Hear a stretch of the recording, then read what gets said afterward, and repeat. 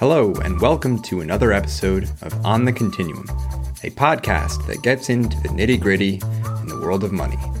I'm David Rath, Chief Investment Officer at Continuum Wealth Advisors, here to remind you that when it comes to your money, very few issues are black and white.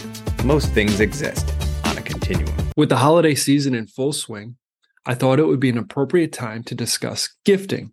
That's gifting money or other assets from one individual to another. Oftentimes, this is family members from one family member to another, but this could be also applied to gifting friends, extended family, things like that. So I'm going to discuss the limits when it comes to gifting, and I'm going to discuss some different strategies that you might want to consider if you're thinking about gifting. So if gifting is something that's top of mind for you, I encourage you to tune in. Hi, my name is JT Cox, Wealth Advisor with Continuum Wealth Advisors and host of the On the Continuum video series and podcast. Each episode, we try and cover a specific financial planning topic. And in this episode, we're going to be discussing gifting. I'm going to be discussing the different types of limits that are out there when it comes to gifting, both annual and lifetime limits. And I'm going to be discussing some different strategies for gifting from one individual to another. So let's dive in. When it comes to gifting, if we exceed certain dollar amounts, the government is going to want to know about it. So what I want to do today is talk about the different levels that you can gift one individual to another and from couples to another couple. So we're going to discuss the different types of limits. We're going to discuss when the government is going to need to be notified and how you would notify the government. And then I'm going to discuss some different strategies for gifting that are maybe things that you haven't considered before. So the first thing to know about is each year, there is an annual gift limit that you're able to give to another individual without incurring any gift tax or having to report it to the IRS. In 2023, that annual amount is $17,000. Okay, this is up. In 2022, it was $16,000, but in the year 2023, it's $17,000. So you can gift someone up to $17,000. They're not going to pay tax on it, and you do not have to report it to the IRS. Now, that's for an individual. So let's go over an example.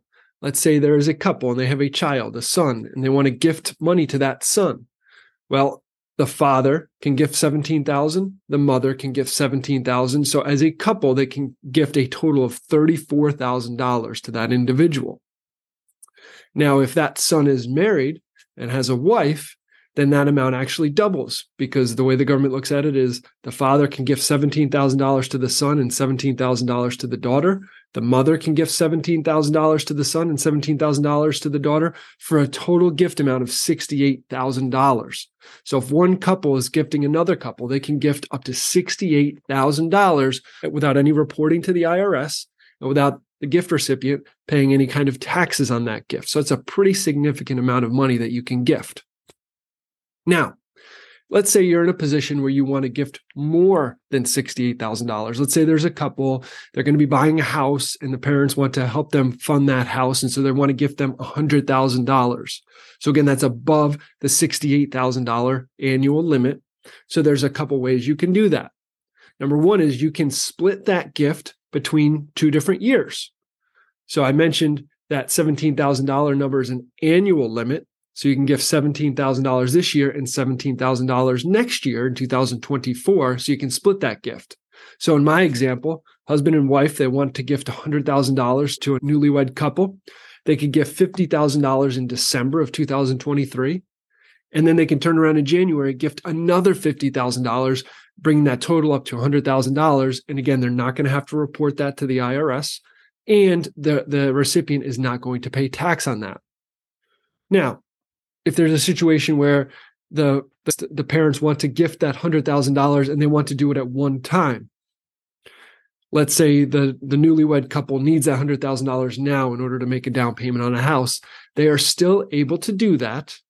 However, if they gift above that $68,000, they are going to have to file a gift tax return.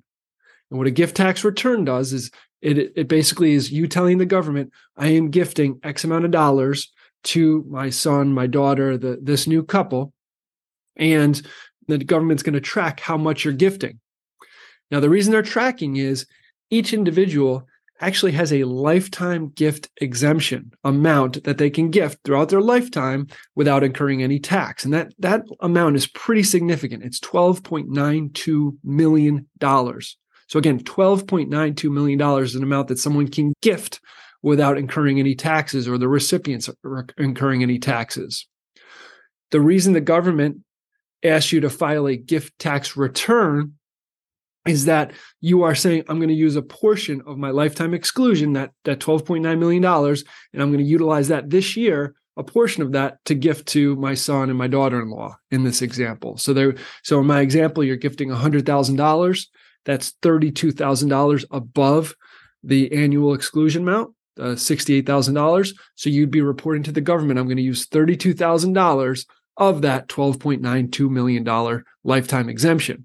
Again, most of the people that I work with, they don't have to worry about that lifetime exemption ever exceeding it. But I have worked with clients that did have to track that because, again, if some folks have significant amounts of wealth, that's something that they want to keep track of. And again, that's a pretty significant dollar amount. Now, one note I want to make is at this point, that $12.92 million is the law. But in December 31st of 2025, that law is set to sunset. And we don't know what those new rules are going to be. The government could change that. They could keep it the same. We don't know, but that is the dollar amount right now that you were able to gift throughout your lifetime.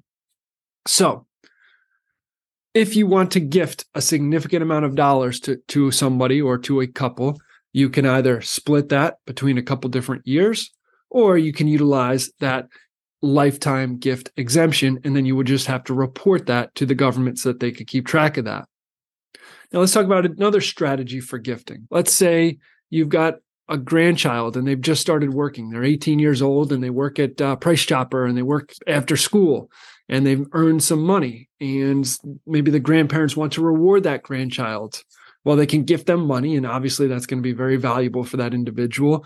But another strategy that I've seen folks utilize, which I think is a great strategy, they've actually helped that young 18-year-old fund a Roth IRA in their own name. So that 18-year-old, they can put the amount they earned up to $6,500 into a Roth IRA. And so sometimes the grandparents can help fund that $6,500 contribution by providing the dollars that will go into the Roth. And this is really setting up that 18-year-old for the future. So it's a nice vehicle that you're providing for them. So that's one way that folks can utilize gifting. Another way sometimes is folks will gift stock, shares of stock. They've got stock in their name. They want to gift that to somebody else. They're going to gift that stock. They're going to have to keep track of what the total value of that stock is at this point. But then in the future, obviously that stock can appreciate and grow in value, which again could be beneficial. So a lot of different strategies when it comes to gifting. It's important to note that for the most part, as long as you're keeping below that $17,000 limit, which is the 2023 limit, you're not going to have to do any reporting or pay any tax on that. However, if you go above that amount, that's when the government's going to want to be aware, and that's when you're going to want to file that gift tax return. If you have questions about gifting money, again, this is something I talk to a lot of clients about, especially clients who are retired. They feel comfortable financially, they're secure. And they say to me, JT, I don't want to wait 30 years till I pass away and then my children get money and I don't get to see them enjoy it. I'd much rather do something now, gift them money now while they're alive. Those are conversations we have all the time. So I do encourage you, if you want to sit down and have a chat and come up with some gift strategies that fit your financial plan, give us a call at Continuum Wealth Advisors. My phone number is 518-583-4050, 518-583-4050, or you can contact us on the web at www.contwealth.com. That's CONTWEALTH.com. Happy to sit down, have a chat with you, discuss your full financial plan and how gifting can be a part of that financial plan. So with that, everyone, I hope you enjoy your holidays. Have a safe and happy holiday season. Thank you for watching, and feel free to give us a call. Take care. Please note, the information discussed on this podcast is for educational purposes only. Nothing discussed constitutes a recommendation.